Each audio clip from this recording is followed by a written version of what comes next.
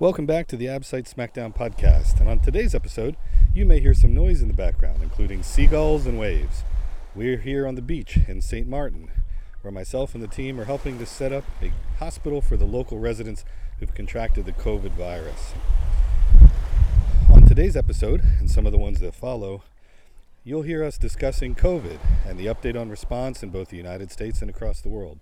And just as importantly, we'll keep you going with Absite-related facts and entire Absite review sections. So with that, let's get to it.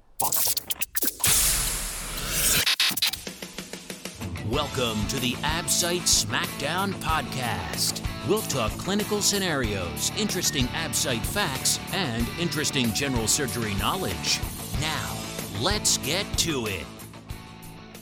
Well, like we said just moments ago, the response to the COVID-19 virus has really been amazing. Clearly, in the United States, we've experienced some of the challenges with doing everything from closing our border to, quote, turning off, unquote, our economy. In reality, it's pretty amazing when you think about it, and the physician discussions here with me on the island have centered around questions like how many people will be affected from both a health and mortality standpoint by the fallout from closing our economy. Here on the island, we've also seen significant changes as martial law is in effect, and we haven't been able to leave the hotel often until just this last week, where on Monday, Wednesday, and Friday we're allowed outside, etc. But the beaches are empty, the stores are shuttered, and in reality we're going back and forth to the hospital to help out, and not much more. So the response here has been truly amazing. And with that, let's get to the Absite review section for this talk, which is thyroid. Thyroid comes from endoderm in the third week of gestation. It descends from the foramen cecum to just above the cricoid. From the first and second pharyngeal arches, we have the thyroid arise. So the thyroid arises from those first and second pharyngeal arches, not the pouches. Now the ultimobrachial bodies are from neurectoderm at the fourth brachial pouch. Those give rise to C cells that produce calcitonin. Remember, calcitonin antagonizes parathyroid hormone, and there's an easy phrase to remember that. Calcitonin puts the bone in. So calcitonin shifts calcium into the bones. Arterial supply to the thyroid, that's from the inferior thyroid artery, from the thyrocervical trunk, and also the superior thyroid artery, the first branch of the external carotid. Drainage is via the superior, middle, and inferior thyroid veins. Notice that there is no middle thyroid artery. The inferior drains into the innominate, the inferior vein. The superior and middle veins drain into the internal jugular. Let's talk for a minute about the recurrent laryngeal nerve. Now, the recurrent laryngeal nerves arise from the vagus, and they innervate all intrinsic laryngeal muscles except for the cricothyroid muscle. The ligament of Berry is the suspensory ligament located posteriorly right near the recurrent laryngeal nerves. Now, the left recurrent nerve, that branch loops around the aorta at about the level of the ligamentum arteriosum and ultimately sits in the tracheoesophageal groove. The right recurrent laryngeal nerve loops around the right subclavian artery. Recurrent laryngeal nerves are associated with inferior thyroid arteries. So before you go to ligate the inferior thyroid artery, just don't do it unless you're sure you're not ligating the recurrent laryngeal nerve along with it. So that's an important time to check as you go to ligate the inferior thyroid artery that you're not including a recurrent laryngeal nerve.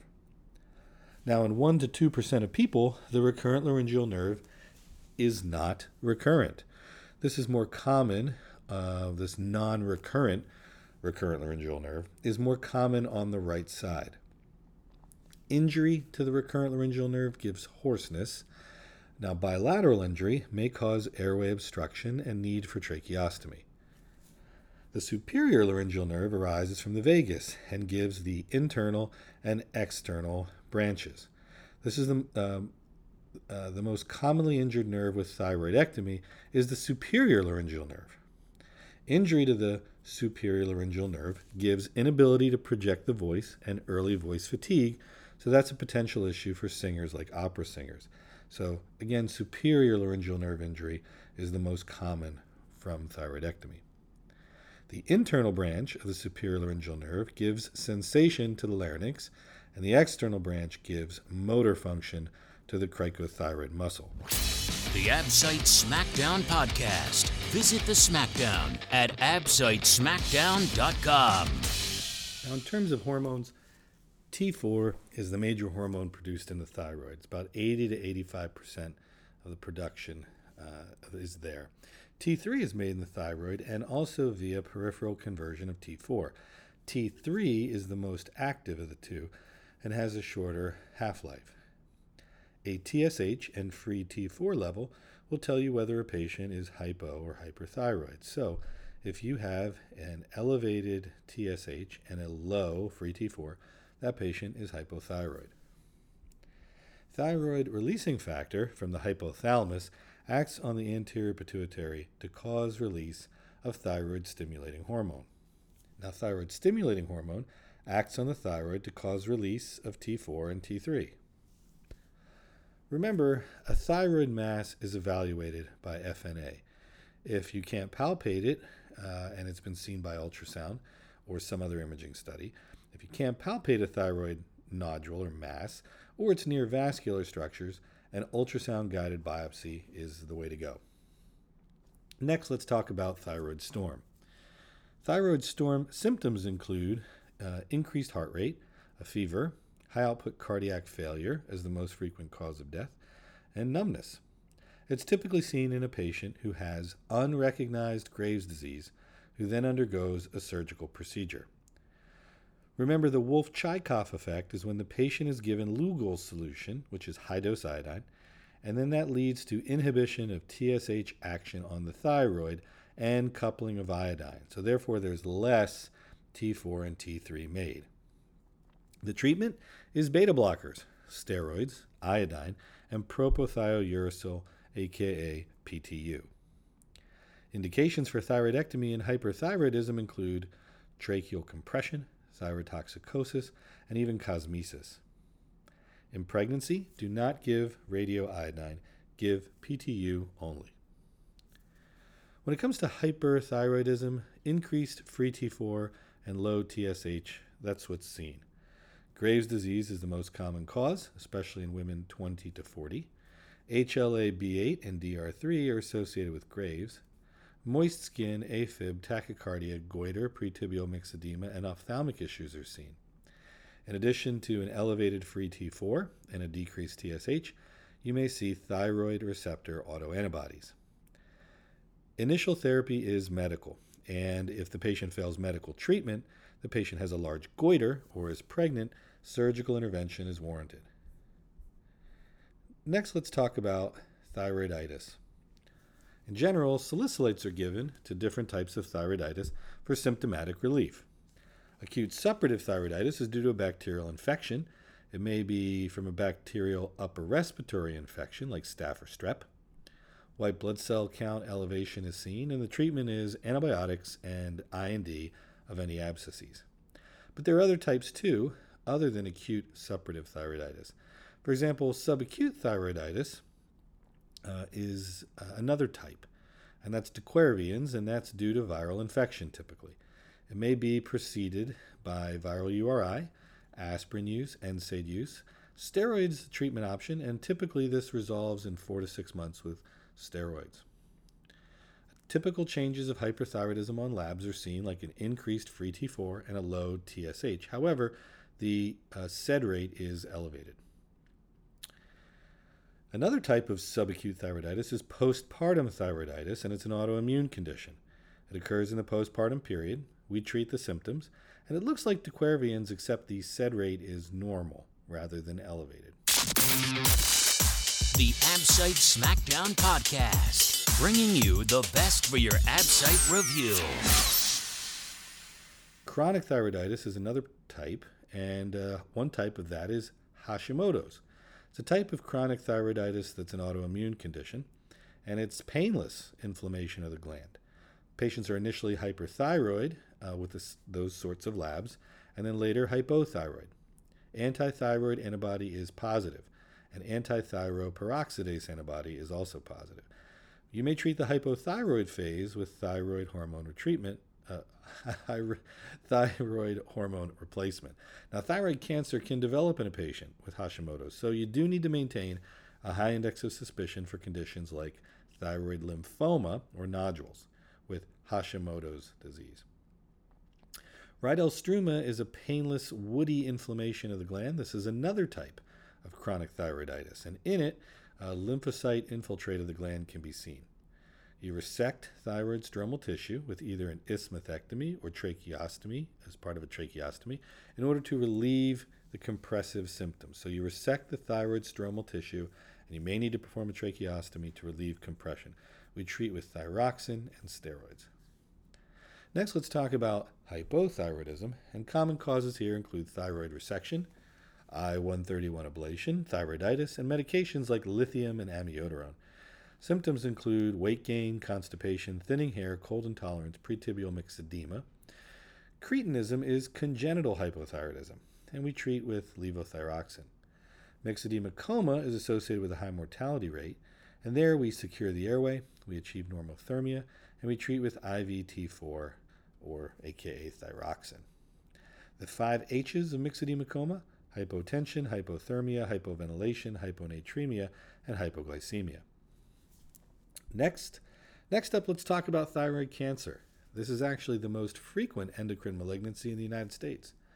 There's a 5 to 10% chance only of malignancy if follicular cells are seen on FNA. So if you see follicular cells, there is still an associated chance of malignancy, and it's 5 to 10%.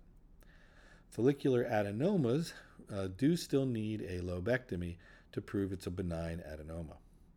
Cold nodules, male patient, age over 50, all worrisome for thyroid cancer.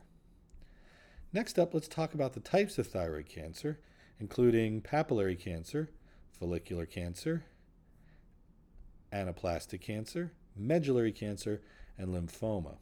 So first up, let's talk about papillary cancer. This is about 80% of all thyroid cancers, and it typically affects women who are 20 to 40 years of age. It's associated with exposure to radiation. It spreads via lymphatics, and the majority of these present with metastasis, but that is not prognostic of outcome. This is again interesting. Remember, most patients who have papillary thyroid cancer present with metastases, but those are not prognostic of outcome, unlike many other cancers. So remember, if you see a lateral ectopic thyroid rest or a node biopsy that says normal thyroid tissue, well, that's actually metastatic papillary cancer. So if you feel a node, you biopsy, it comes back normal thyroid tissue, it's actually metastatic papillary cancer. Psammoma bodies and orphan Annie cells are typically seen on pathology. Now, if it's less than 1 centimeter, a standard recommendation is lobectomy and isthmusectomy. Some argue a total thyroidectomy should be performed because papillary cancer is multicentric and diffuse. If the cancer is over 1 centimeter, high-risk patient, or bilateral, do the total thyroidectomy. If there's a positive central node at the neck, do a central node dissection. If there's a lateral node positive at the neck, those patients need modified radical neck dissections. Give iodine 131 post-op if the lesion is over 1.5 centimeters, unless the patient is pregnant. Follow thyroglobulin levels post-op because that will help indicate tumor recurrence. So thyroglobulin is a tumor marker and will help you know if the patient recurs. Approximately 95% 5-year survival rate for papillary cancer, and of the 5% who die, the death is related to thyroid cancer, papillary thyroid cancer. The death is from local disease. The AIMS and the TNM system may be used to determine mortality risk. Age is the biggest prognostic factor for thyroid cancer. Next up, follicular cancer. It's the most common type in women over 50. It represents about 10% of thyroid cancer cases. The Hürthle cell variant is more likely to be multifocal and bilateral. Hürthle cells are eosinophilic cells that increase the rate of lymphatic spread. However, in general, follicular cancer demonstrates a hematogenous spread. FNA demonstrates microfollicles. Treatment is lobectomy or a total thyroidectomy. If cancer persists or recurs after that lobectomy, perform a completion thyroidectomy and treat with post-op iodine-131 and go on to follow the thyroglobulin levels. 5-year survival here is approximately 70%, except Hürthle cells do give slightly increased mortality rate. Another important question, post-op iodine-131, yes or no? Well, consider iodine-131 about 6 weeks after surgery when TSH is at its maximum. This allows maximal response.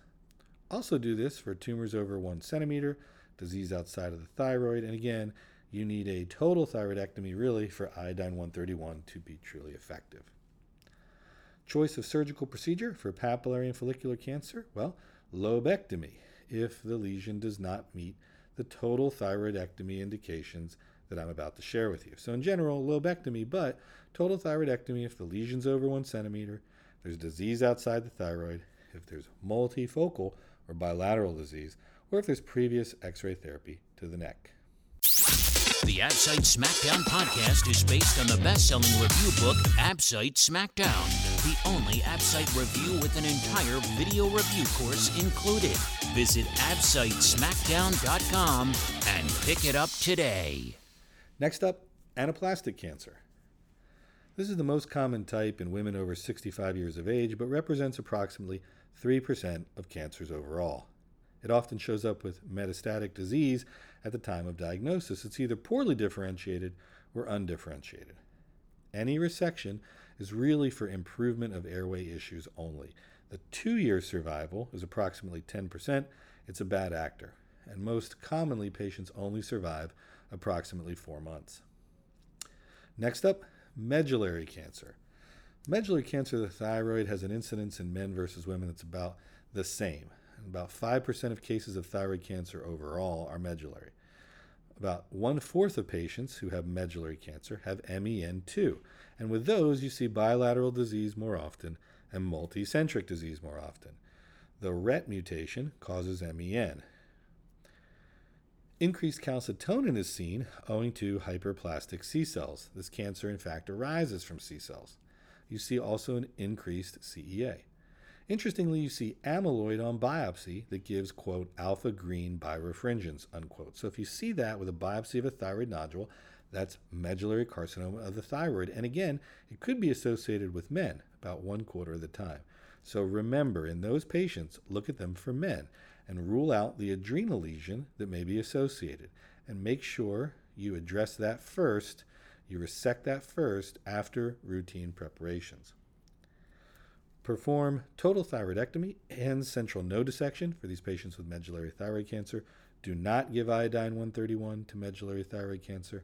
And again, if nodes positive, not again, for the first time here, nodes are positive, approximately 40% survival at 10 years. If nodes are negative, approximately 80% survival at 10 years. So node status does make a more significant survival difference here than what we saw with papillary. Last up, lymphoma. This is unusual. It's about 1% of thyroid cancer cases, and it's more common in women. It's seen with Hashimoto's thyroiditis. It's typically associated with the non-Hodgkin's type of lymphoma, and you may need airway intervention if it expands quickly. There's approximately a 50% 5-year survival, and this drops to 35% if extrathyroidal disease is present. Let's talk about MEN2. Both MEN2A and 2B are due to autosomal dominant mutations in the RET proto-oncogene on chromosome 10. Both MEN2A and MEN2B include medullary carcinoma of the thyroid and pheochromocytoma. So when you find a family with MEN2, remember the children will inherit the disease from the biologic parents. So if you find yourself discovering a medullary carcinoma of the thyroid in an adult, recall that about 25% are MEN2 related. So test chromosome 10 and find the RET mutation. And make sure you check them for an adrenal lesion, a pheochromocytoma, before surgery. If one is there, you'll need to address it. And also remember, any biologic children will also have the gene as well. So you need to follow recommendations regarding thyroidectomy for children who have it. And in a second, we'll share those too. For men 2A or Sippel syndrome, in addition to everything we talked about, they may have hyperparathyroidism also. They will have hyperparathyroidism. You'll need to test for RET, like we said, chromosome 10, and there needs to be a prophylactic thyroidectomy by 5 years of age for children. For men 2B, it's similar. They have similar findings and additionally have marfanoid body habitus and mucosal neuromas, but there's no hyperparathyroidism. However, there is adrenal lesion, there is medullary carcinoma of the thyroid. Also, a prophylactic thyroidectomy should be performed in infancy. So there you have it. There's some important cancer types, genetic considerations, and anatomic considerations from the thyroid. So make sure you take a look at it. These typically come up on the Absite. And again, best of luck with your study as you get ready for the test for this coming year.